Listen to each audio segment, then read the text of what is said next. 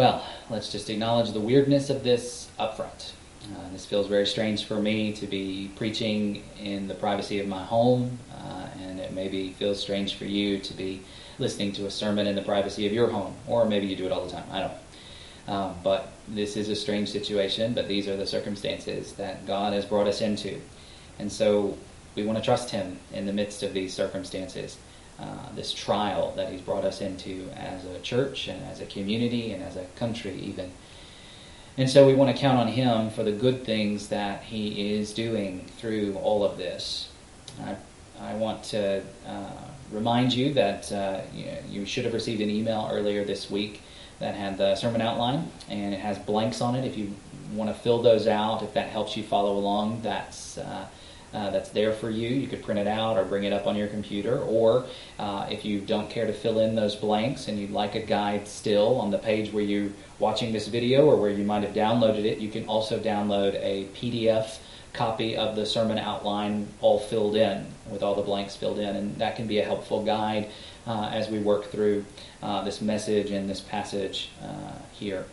So as we begin, if you would, where you are in your homes or wherever you're watching or listening from, take a moment and pray with me.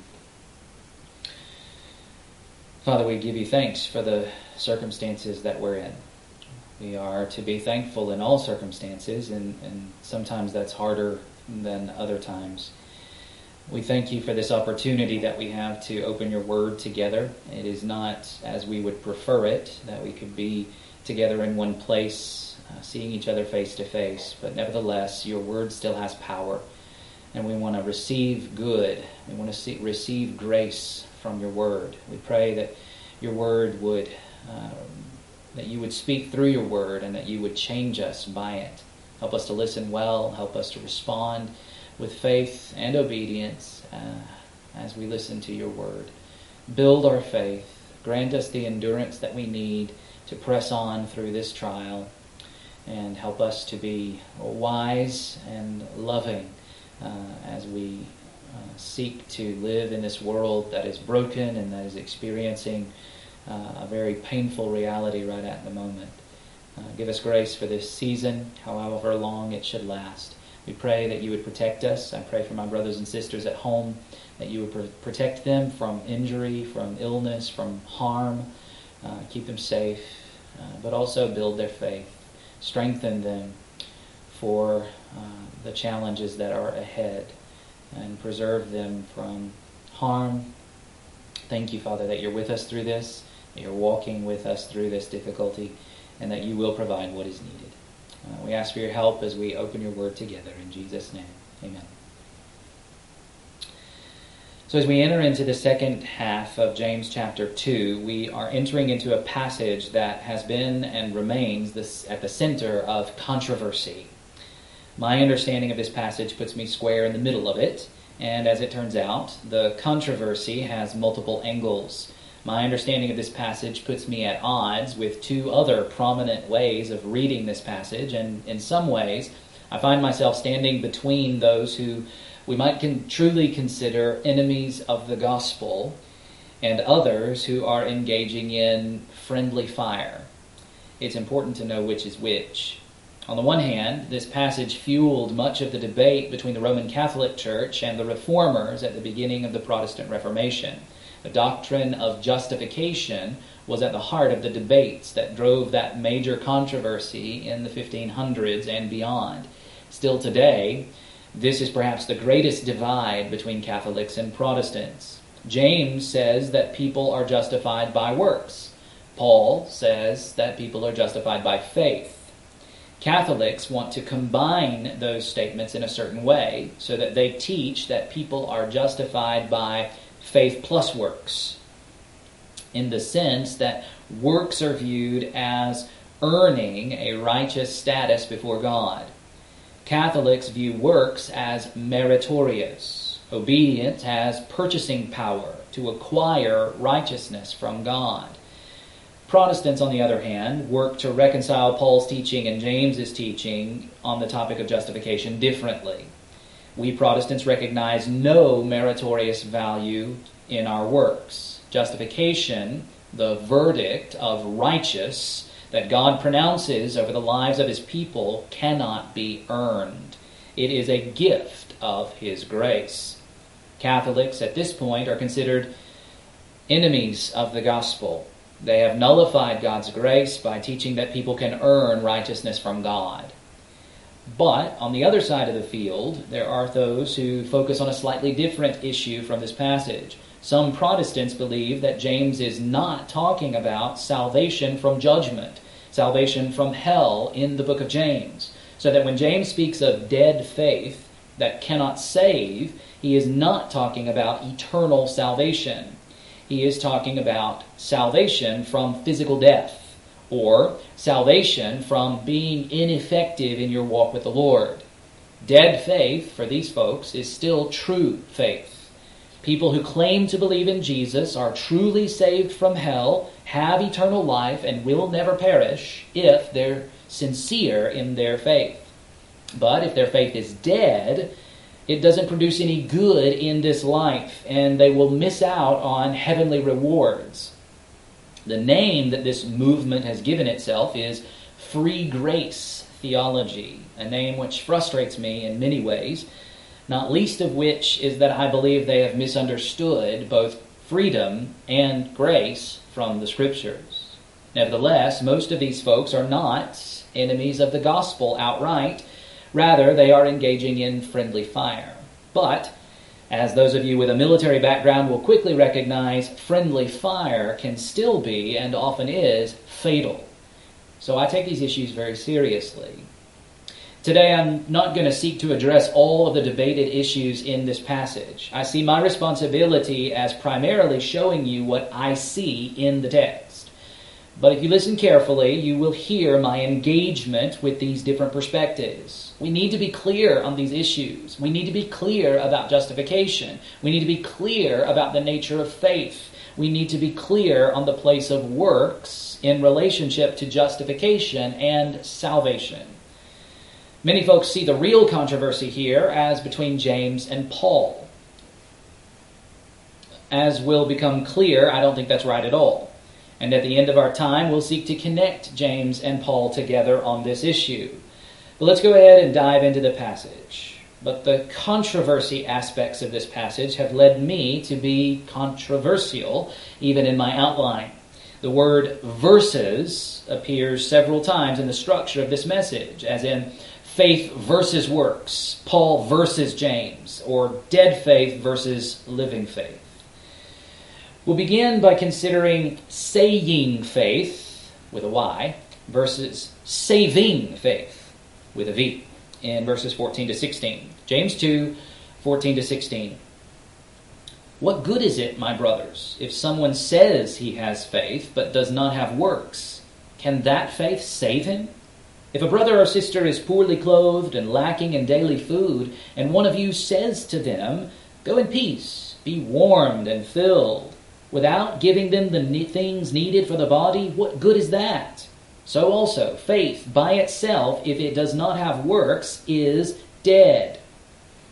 James moves from his comments on judgment in verse 13 into raising an important rhetorical question. What good is it? What's the benefit? And the answer that he's expecting us to recognize is that there's no benefit, no good. No benefit whatsoever for a person who says he has faith, who claims to know and trust Jesus, but does not have works. The person James is describing is a person who says he has faith. That's a present tense verb in Greek. James is implying that this person is always going around claiming his faith, but this constant saying has no external evidence to support the claim. Claiming to have faith while actually having no works is no good, does no good to oneself or anybody else. Flowing right out of verse 13, I'm convinced that James must mean particularly, what good will it do on Judgment Day? But if it won't do any good on Judgment Day, then it won't do any good before then either.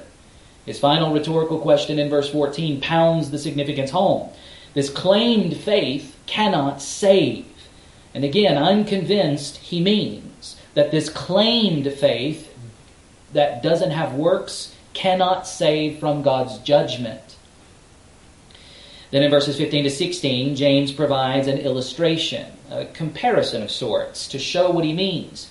He closes the illustration with the same question that opened verse 14. What good is it? What benefit is there? What's the benefit? And again, the answer that he's expecting us to recognize is that there's no benefit. No benefit whatsoever when a person claiming to be a believer in Jesus, claiming to be in the family of God, simply speaks well wishes to a sibling with physical needs while not physically meeting those needs.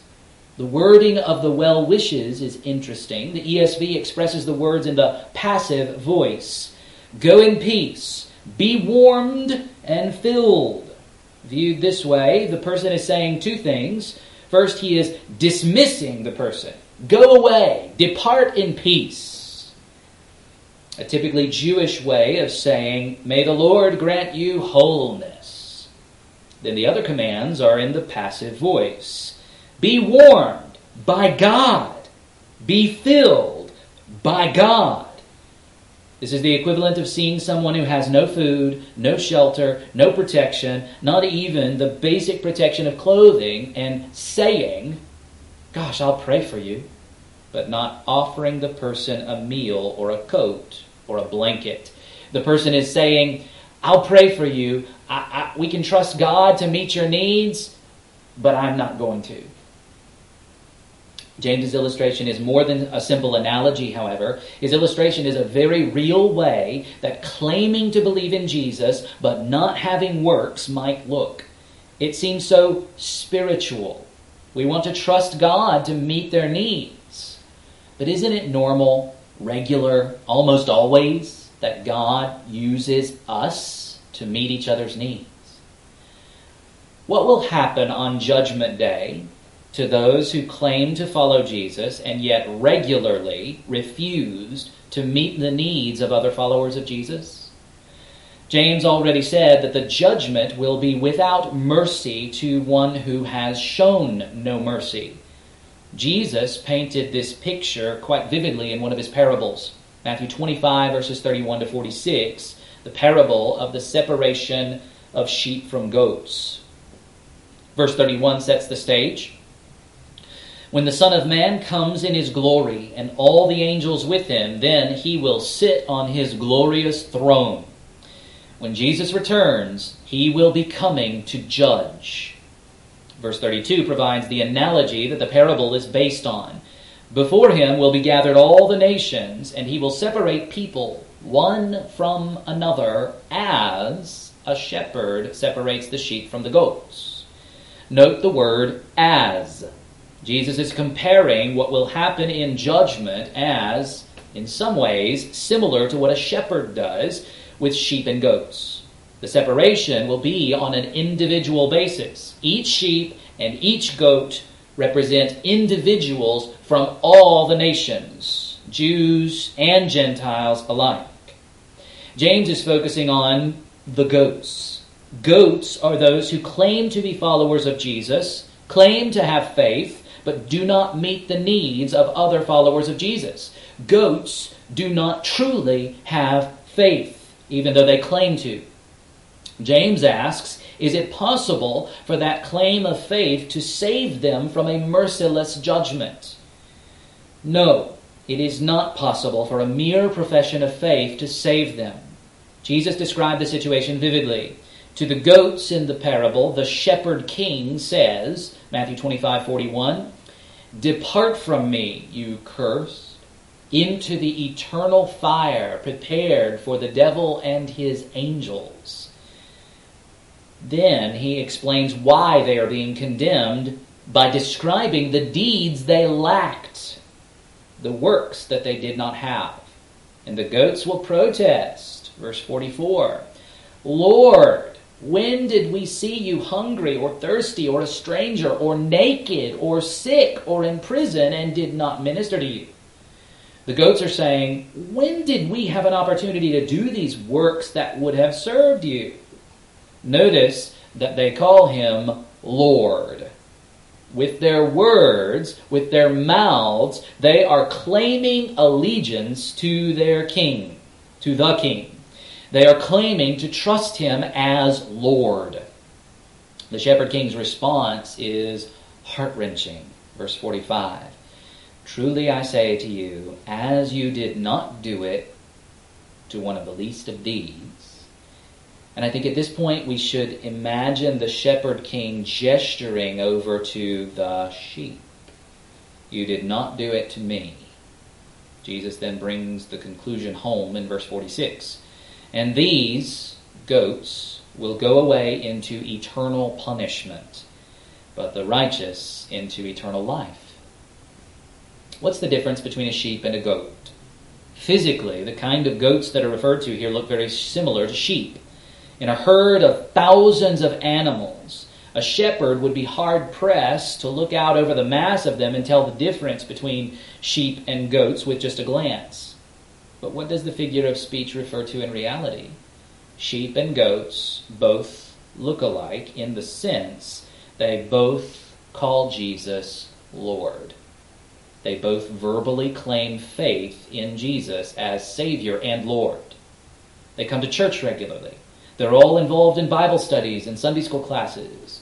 Sheep and goats are very hard to tell apart. But the key difference between the two, the difference that may fool others but never fools the shepherd king, is that sheep provide the needs of other sheep. They care for each other with works, with deeds. Their claim of faith is completed, expressed in good works that benefit other sheep. Goats merely talk the talk. When the opportunity to meet someone's needs comes before their face, they may offer to pray for the needy person, but they will not do anything that practically addresses the need. Now, I want to be careful here.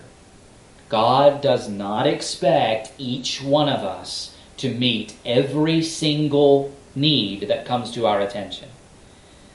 But when a need does come to our attention, each one of us should carefully, prayerfully examine the resources that God has provided to determine whether we might be able to meet the need ourselves. Or, if we don't think we can meet the need ourselves, we ought to offer to walk with them, to actually help them find the provision they need.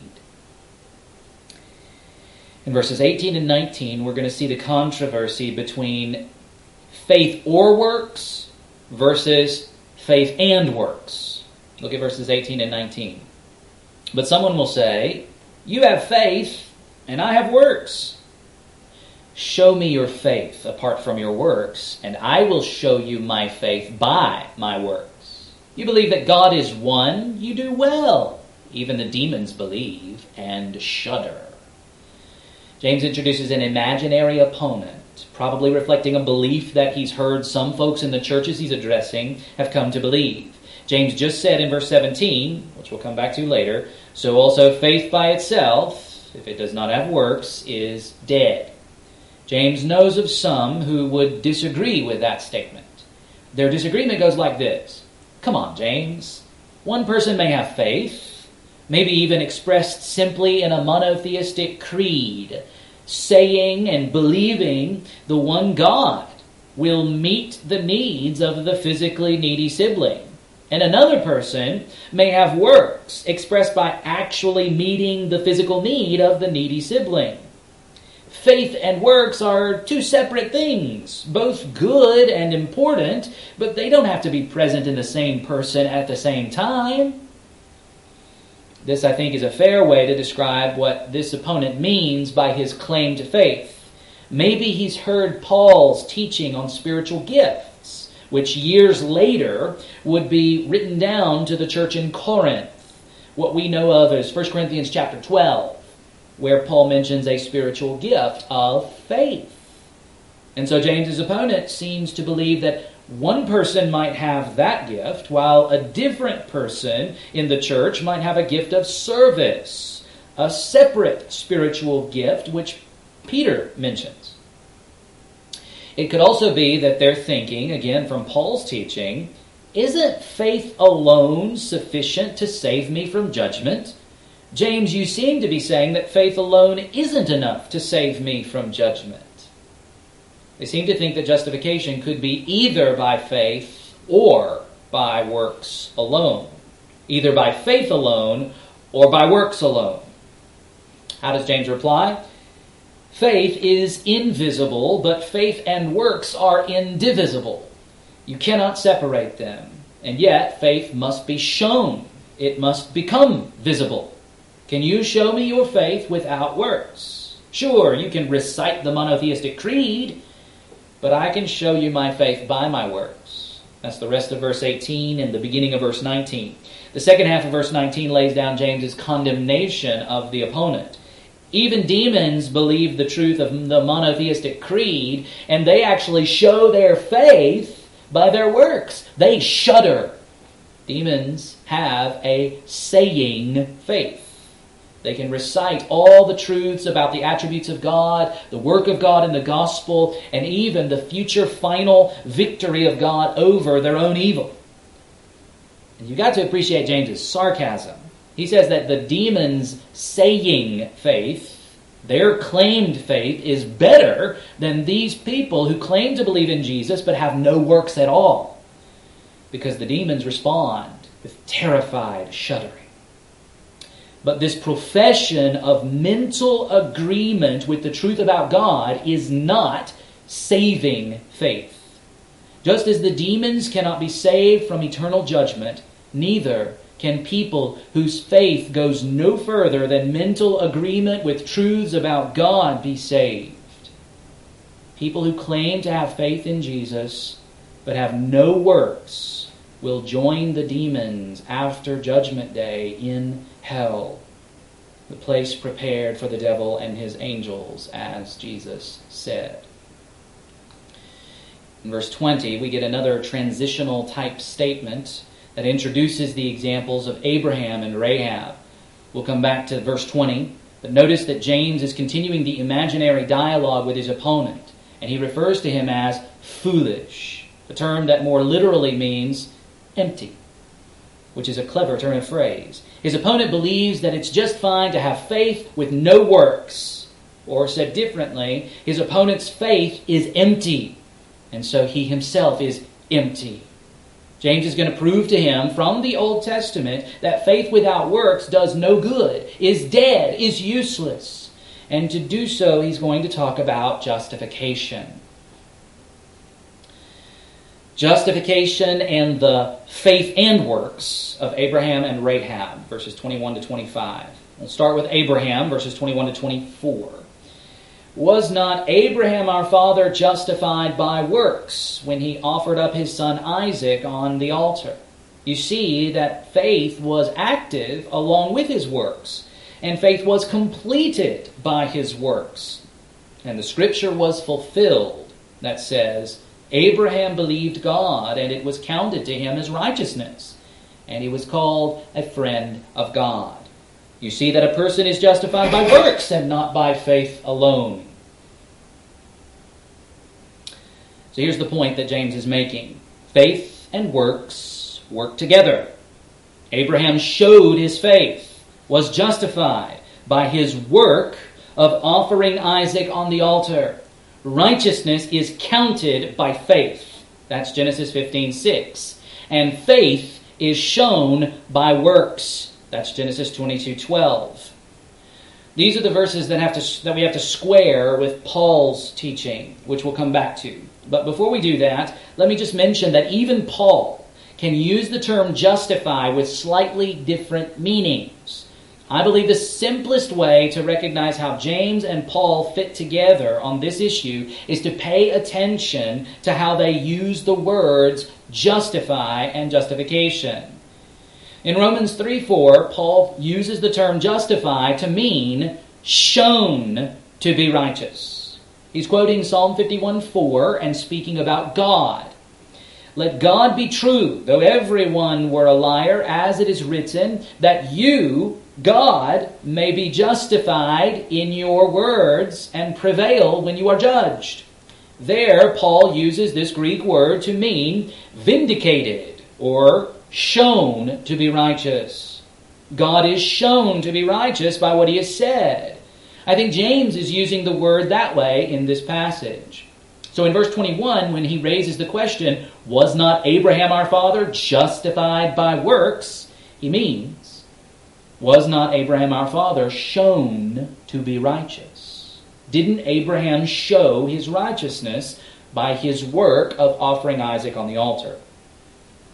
Now we've got to pay close attention to what James is doing here. James actually speaks of two justifications in verses 21 and 23. Justification by works happened when he offered Isaac. That was in Genesis 22. But in verse 23, James quotes Genesis 15:6. Abraham believed God, and it was counted to him as righteousness. Paul quotes that same verse, Genesis 15:6, twice, in both Romans 4 and Galatians 3, and he equates the phrase, he defines the phrase, counted righteous, as being justified. So, James is acknowledging that Abraham was justified by faith in Genesis 15:6. But then Abraham was justified by works in Genesis 22. The question we have to answer is, what's the relationship between justification by faith and justification by works? But first, let's drill down into how or in what sense Abraham was justified by works in Genesis 22 when he offered Isaac. How did that act show Abraham's righteousness? You remember the story, right? Genesis 22:1 tells us that God tested Abraham. That is to say, he put Abraham through a trial, a test. That's a very relevant situation for James. God commanded Abraham to sacrifice Isaac on an altar. But I'm sure you remember that Isaac is the son of the promise. He's the promised son to Abraham and Sarah. That seems to threaten the fulfillment of God's promises to Abraham and to Isaac. If Isaac dies, how will God fulfill his promises to Abraham to multiply his descendants through Abraham and Sarah's offspring? Remarkably, the Genesis narrative doesn't tell us anything about Abraham protesting, arguing, or questioning God about this. Instead, the narrative simply describes how Abraham got busy obeying. They traveled to the mountain where God commanded him to do the deed, Abraham leading Isaac along with at least one servant accompanying them, carrying the material to offer a sacrifice. The only thing missing was the lamb, a detail which young Isaac noticed along the way and asked his father about. Abraham's response reveals something of a remarkable faith. Genesis 22:8. God will provide for himself the lamb for a burnt offering, my son. What is Abraham believing at this point? He's not yet anticipating a substitute. Instead, Abraham's son will become the lamb. Because God has commanded Abraham to offer Isaac as a burnt offering, Abraham knows that Isaac is to be the burnt offering, the lamb for the burnt offering, but he can't bring himself to tell Isaac that. Once they reach the appointed mountain, Abraham and Isaac leave the servant behind. Abraham builds the altar with wood ready to be set on fire, binds Isaac with ropes, lays his son down on the altar, raises the knife to slit the young lad's neck, and the angel of Yahweh yells at Abraham to stop him. It's got to be one of the most dramatic moments in all of Scripture. The angel stops the sacrifice and comments on Abraham's righteousness. In Genesis 22:12, the angel says to Abraham, "Do not lay your hand on the boy or do anything to him, for now I know that you fear God, seeing you have not withheld your son, your only son, from me." It is this moment that I believe James specifically refers to when he says Abraham was justified by works. He showed his righteousness so that the angel could see it. The angel could say, "Now I know that you fear God. Your obedience to God's command to sacrifice Isaac shows that you fear God, shows the evidence that you've been counted righteous. Now, by itself, what happens there in Genesis 22 does not fit in James's argument with his opponent. But when he connects what happens in Genesis 22 with what God said in Genesis 15, we can see how the showing of righteousness, the demonstration of righteousness in obedience to God, is also the showing of faith. Go back to James 2. In James 2, 22 and 23 we read, "You see that faith was active along with his works, and faith was completed by his works. And the scripture was fulfilled that says, Abraham believed God, and it was counted to him as righteousness, and he was called a friend of God." At this point, James is now done with his imaginary opponent. The "you see" in verse 22 is plural in Greek. He's now returning to address the audience of the letter directly. James says that what happens in Genesis 22 fulfilled what God said in Genesis 15:6.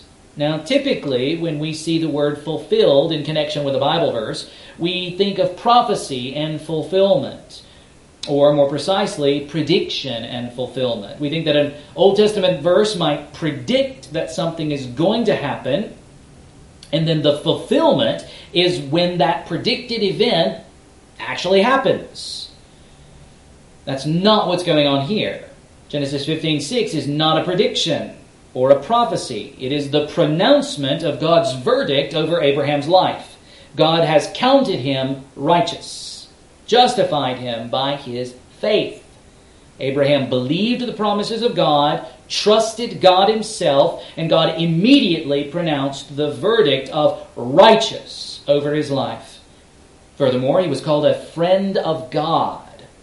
Abraham's faith was not a simple once-in-a-lifetime act. His faith characterized a new relationship with God.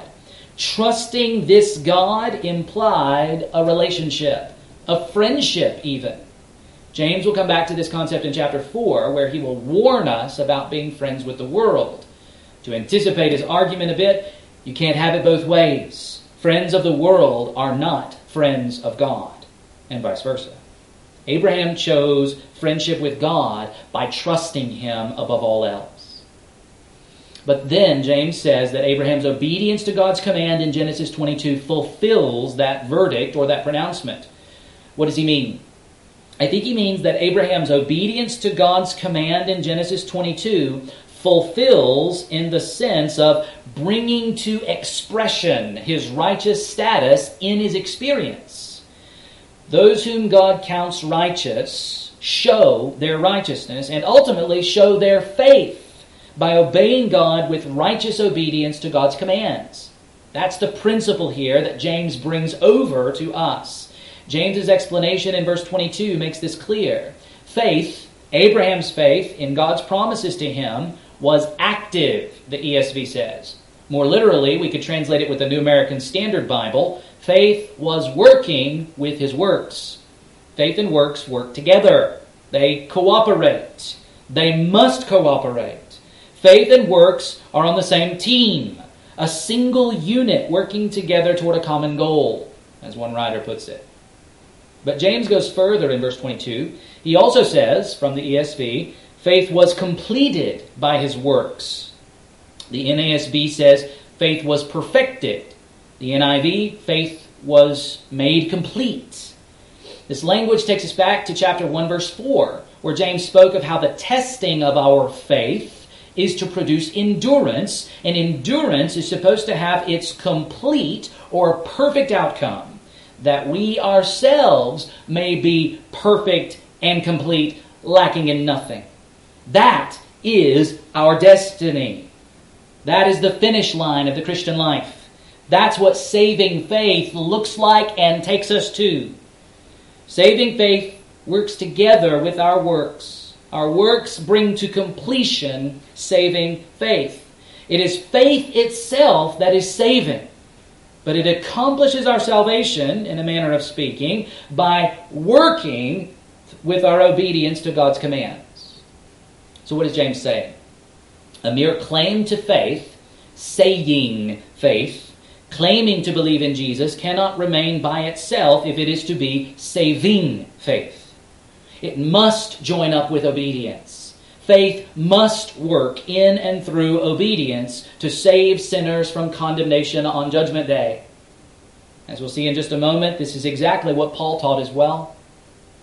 But James provides a second example. Abraham was the paragon of virtue to Jewish people. He was often viewed as obeying God's law perfectly even before that law was revealed.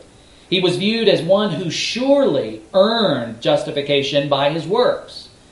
James says, no, he didn't earn justification by his works. He showed his justification by his works.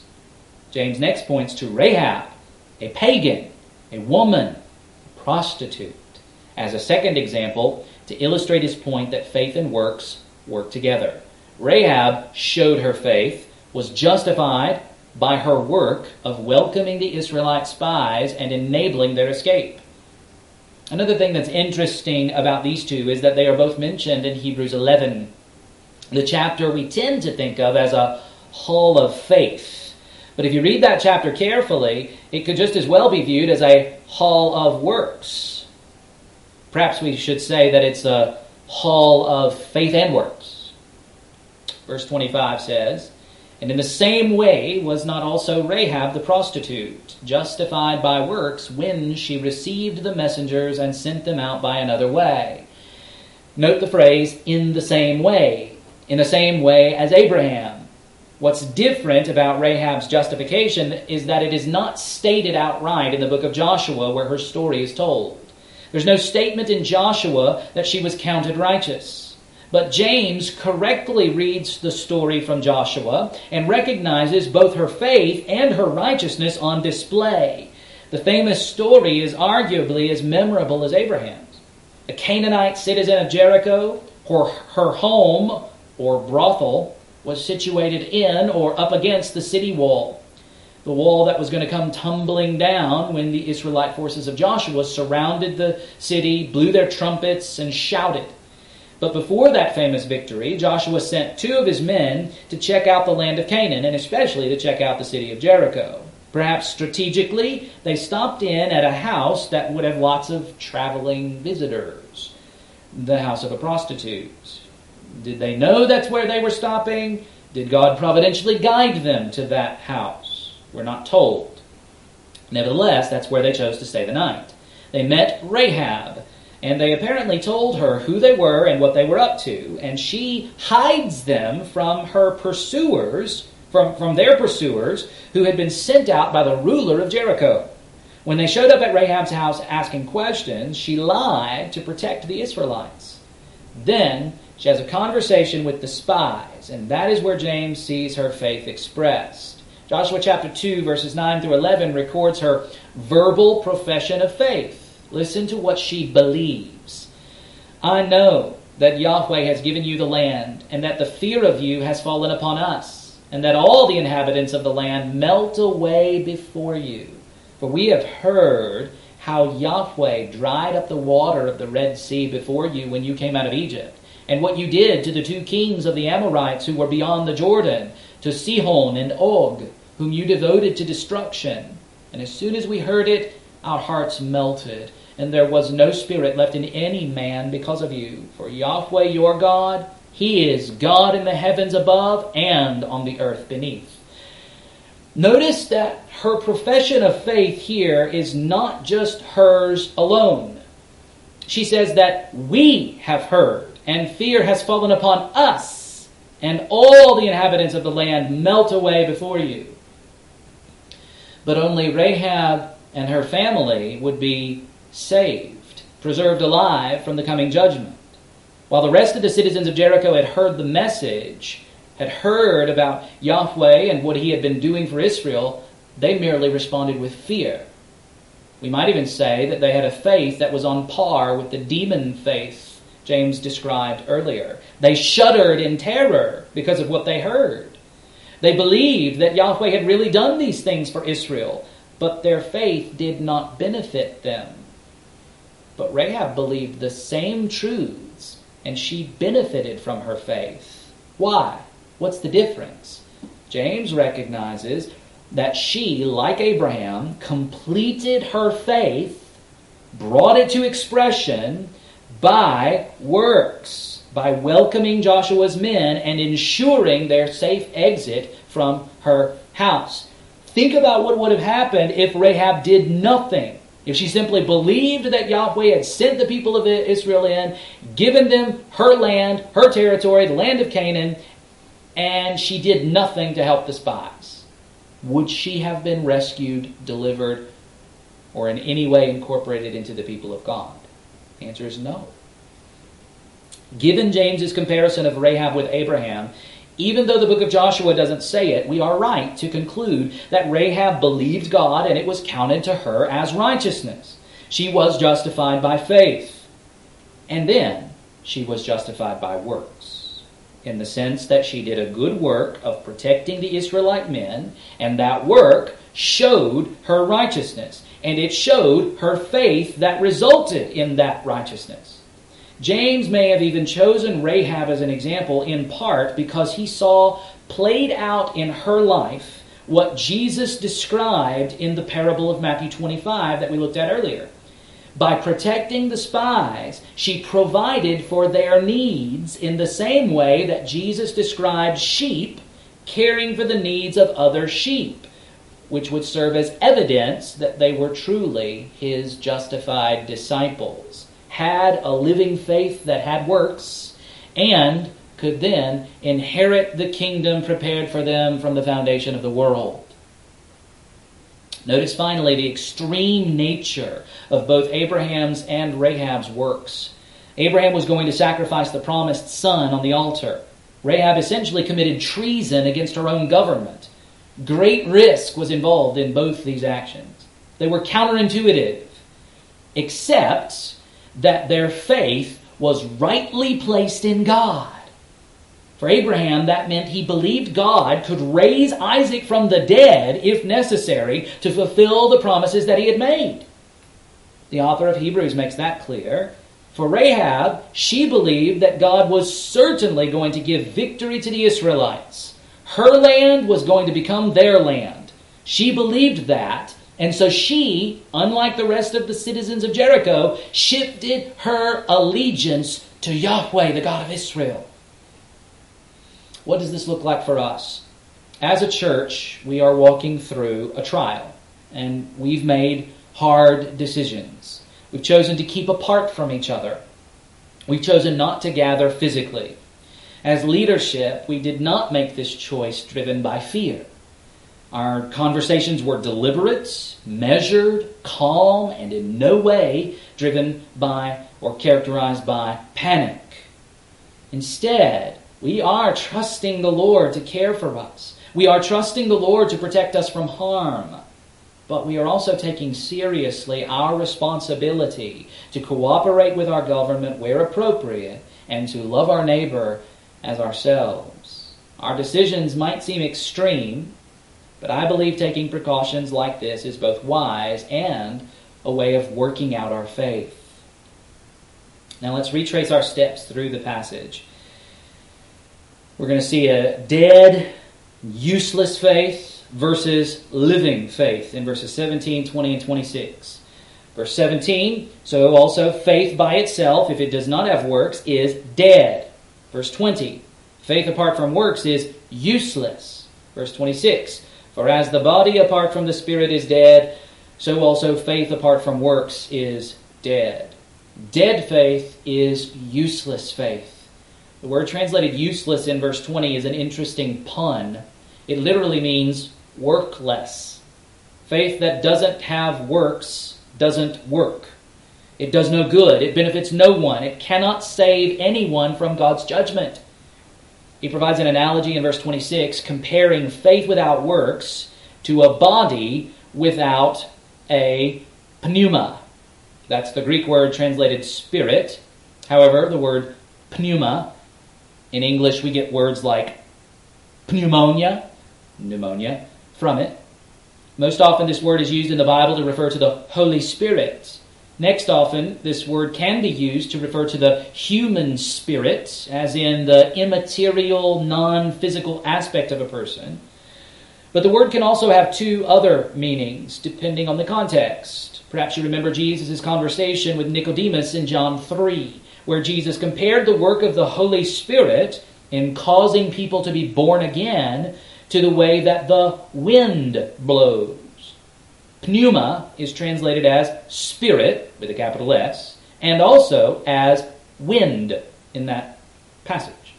Similarly, pneuma is occasionally translated as breath.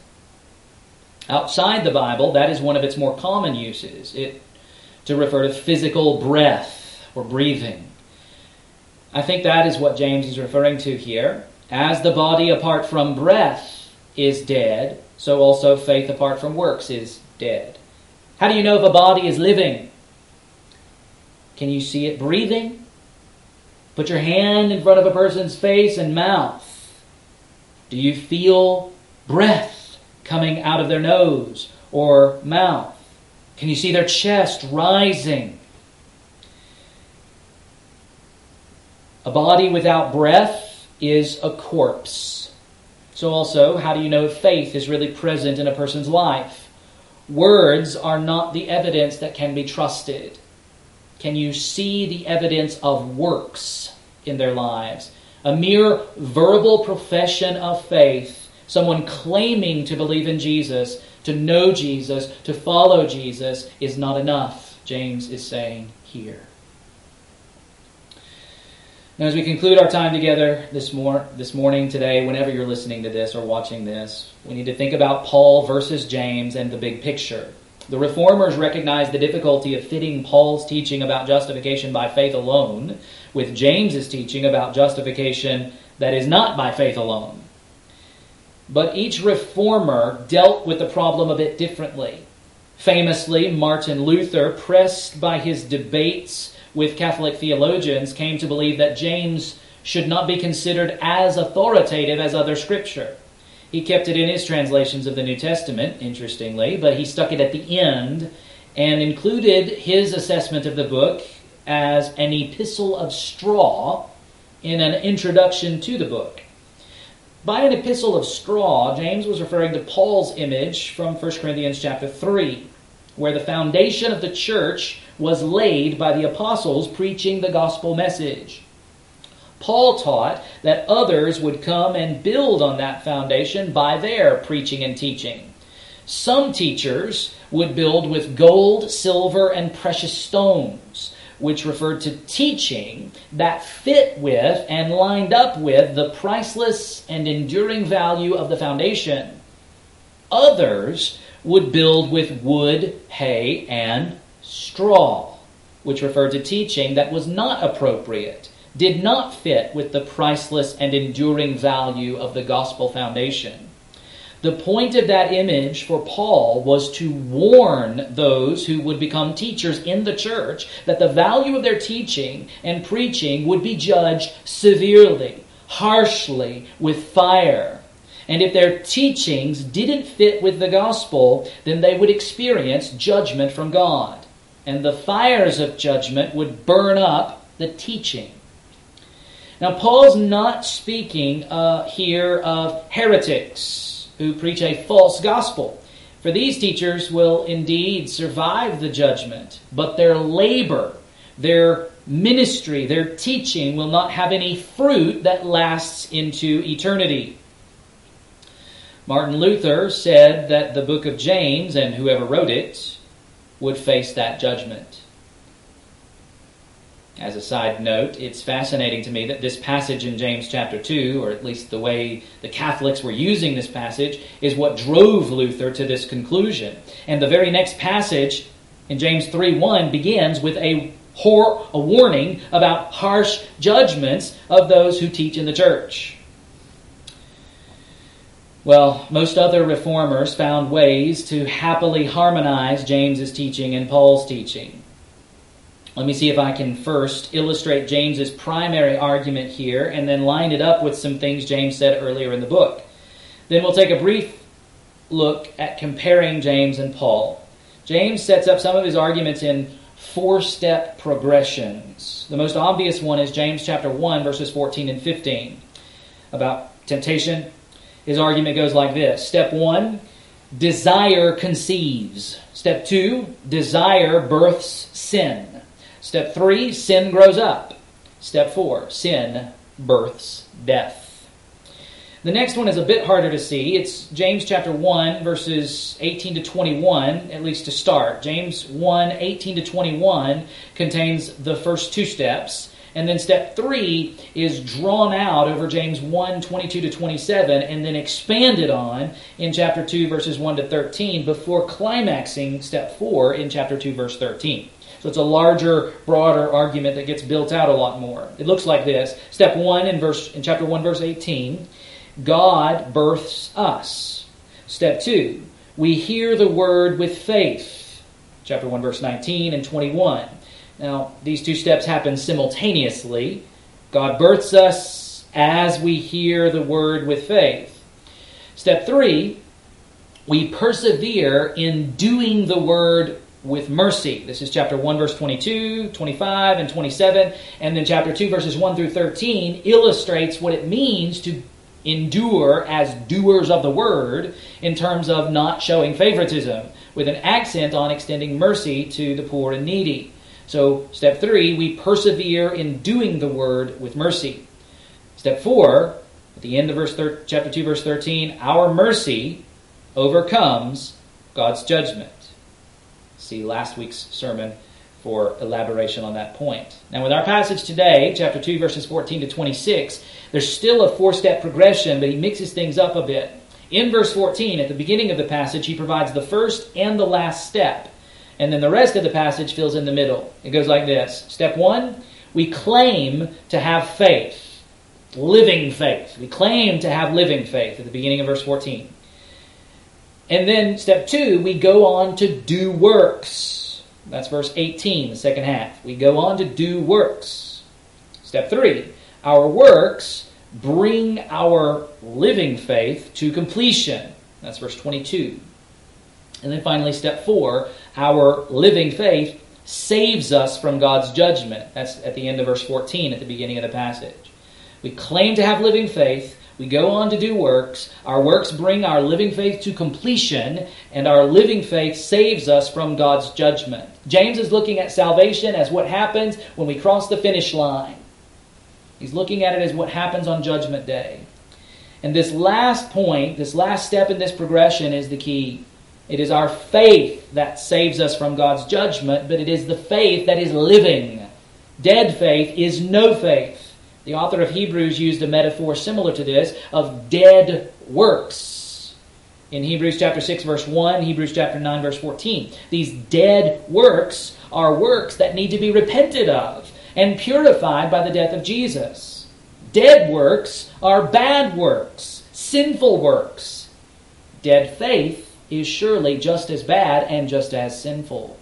A mere profession of faith, simply claiming to believe in Jesus with no works to show the validity of that faith, the livingness of that faith, does not justify and cannot save from God's judgment.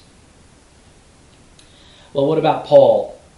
Let's acknowledge the genuine difficulty. Paul says in Romans 3:28, "For we hold that one is justified by faith apart from works of the law." James says in James 2:24, you see that a person is justified by works and not by faith alone. Taking these two verses in isolation, outside of both of their contexts, certainly does present what appears to be a fundamental contradiction. I've already alluded to the primary way that I reconcile these two. In Romans 3:28, Paul is using the term justify to mean to declare righteous, to receive the verdict of righteous over one's life. While in James 2:24, James is using the term justify to mean to show one's righteousness. Let's consider some broader thoughts from Paul and see just how on the same page Paul and James really are.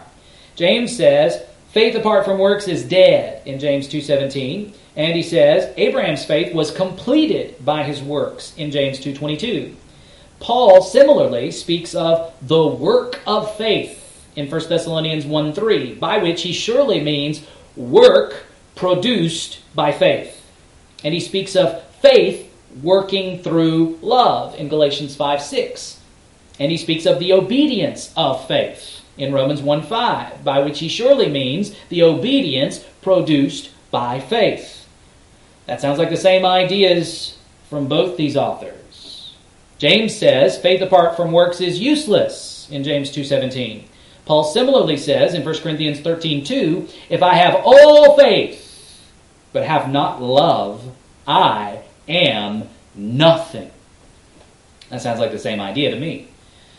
Finally, to return to James 2:24, James says a person is justified by works and not by faith alone. Paul similarly says it is the doers of the law who will be justified in Romans 2:13. So within the span of one chapter, between Romans 2 and Romans 3, Paul holds the tension between justification by faith apart from works with those who do the law will be justified. In Romans 2:13, Paul is almost certainly talking about justification on Judgment Day, when we have our day in court. Paul will go on in Romans 3 and 4 to talk about the verdict being declared, announced, counted the moment we begin to trust in Jesus during our lifetime, before we actually have our court date. On that day, when we have our court day, our justification will be justified. The verdict will be shown to be valid, to fit with the evidence of our lives. God counts us righteous by faith alone. The verdict is in, and it's unchangeable.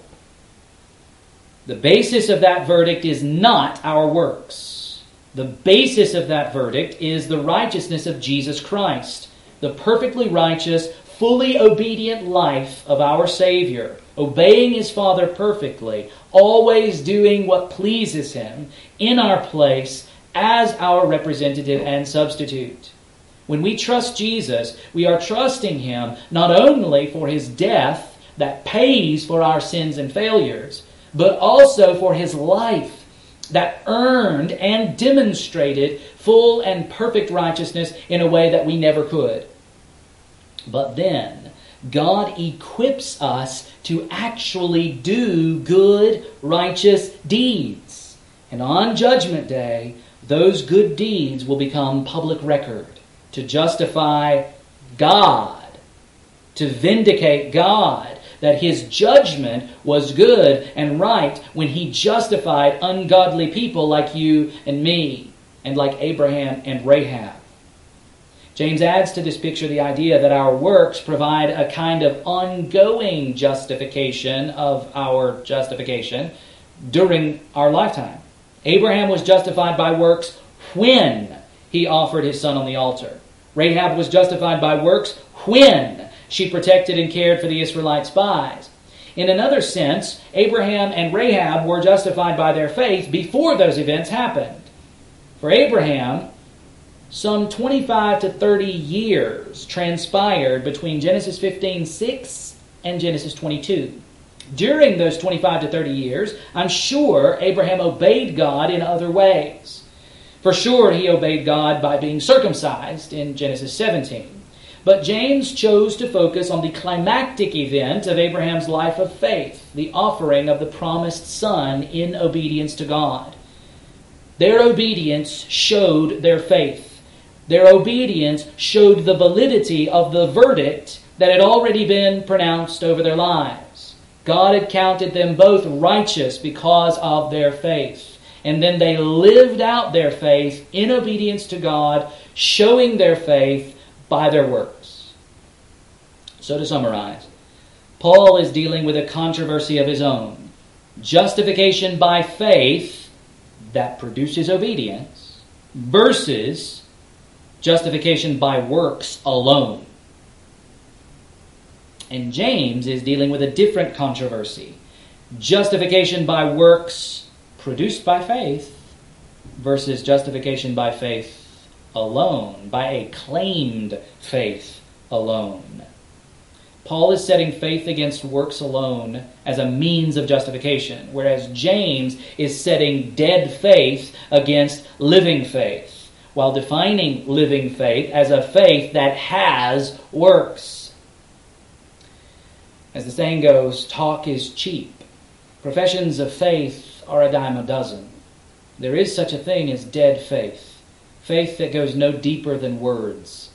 Justification is by faith, not by profession of faith. And as James has already warned us repeatedly, we can be self-deceived. We can deceive ourselves into believing that we're believers when we really have no relationship with Jesus at all. Don't believe the teaching that says obedience is optional for the follower of Jesus, for the Christian.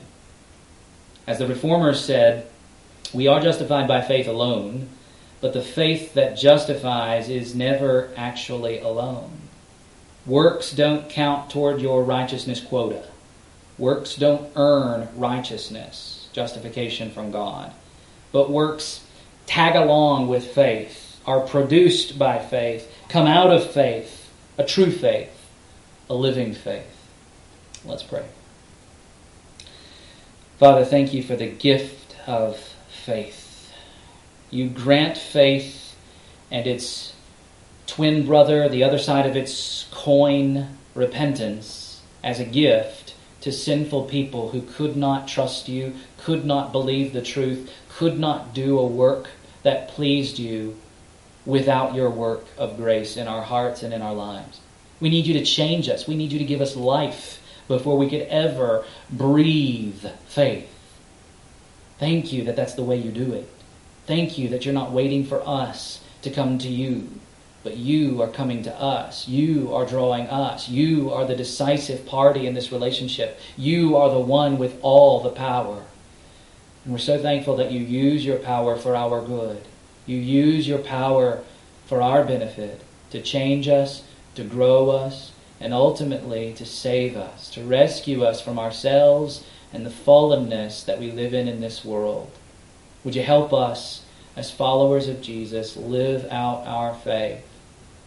Would you cause, by your Spirit living in us, our faith to bear fruit? We want to bear much fruit. And the key is trusting in Jesus. The key is relying on your grace and the Holy Spirit to work in us what we cannot do on our own. Apart from Jesus, we are and can do nothing. So thank you that you go with us. Thank you that you equip us. Thank you that you give us the gifts that we need to move in obedience to you. Would you help us to move ever more faithfully, to trust you ever more deeply as we go on and we rest in your grace from here unto eternity.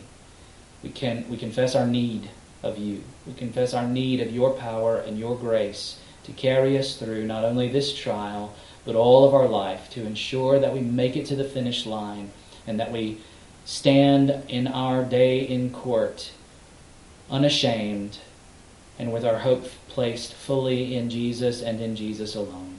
It's in his name that we pray. Amen.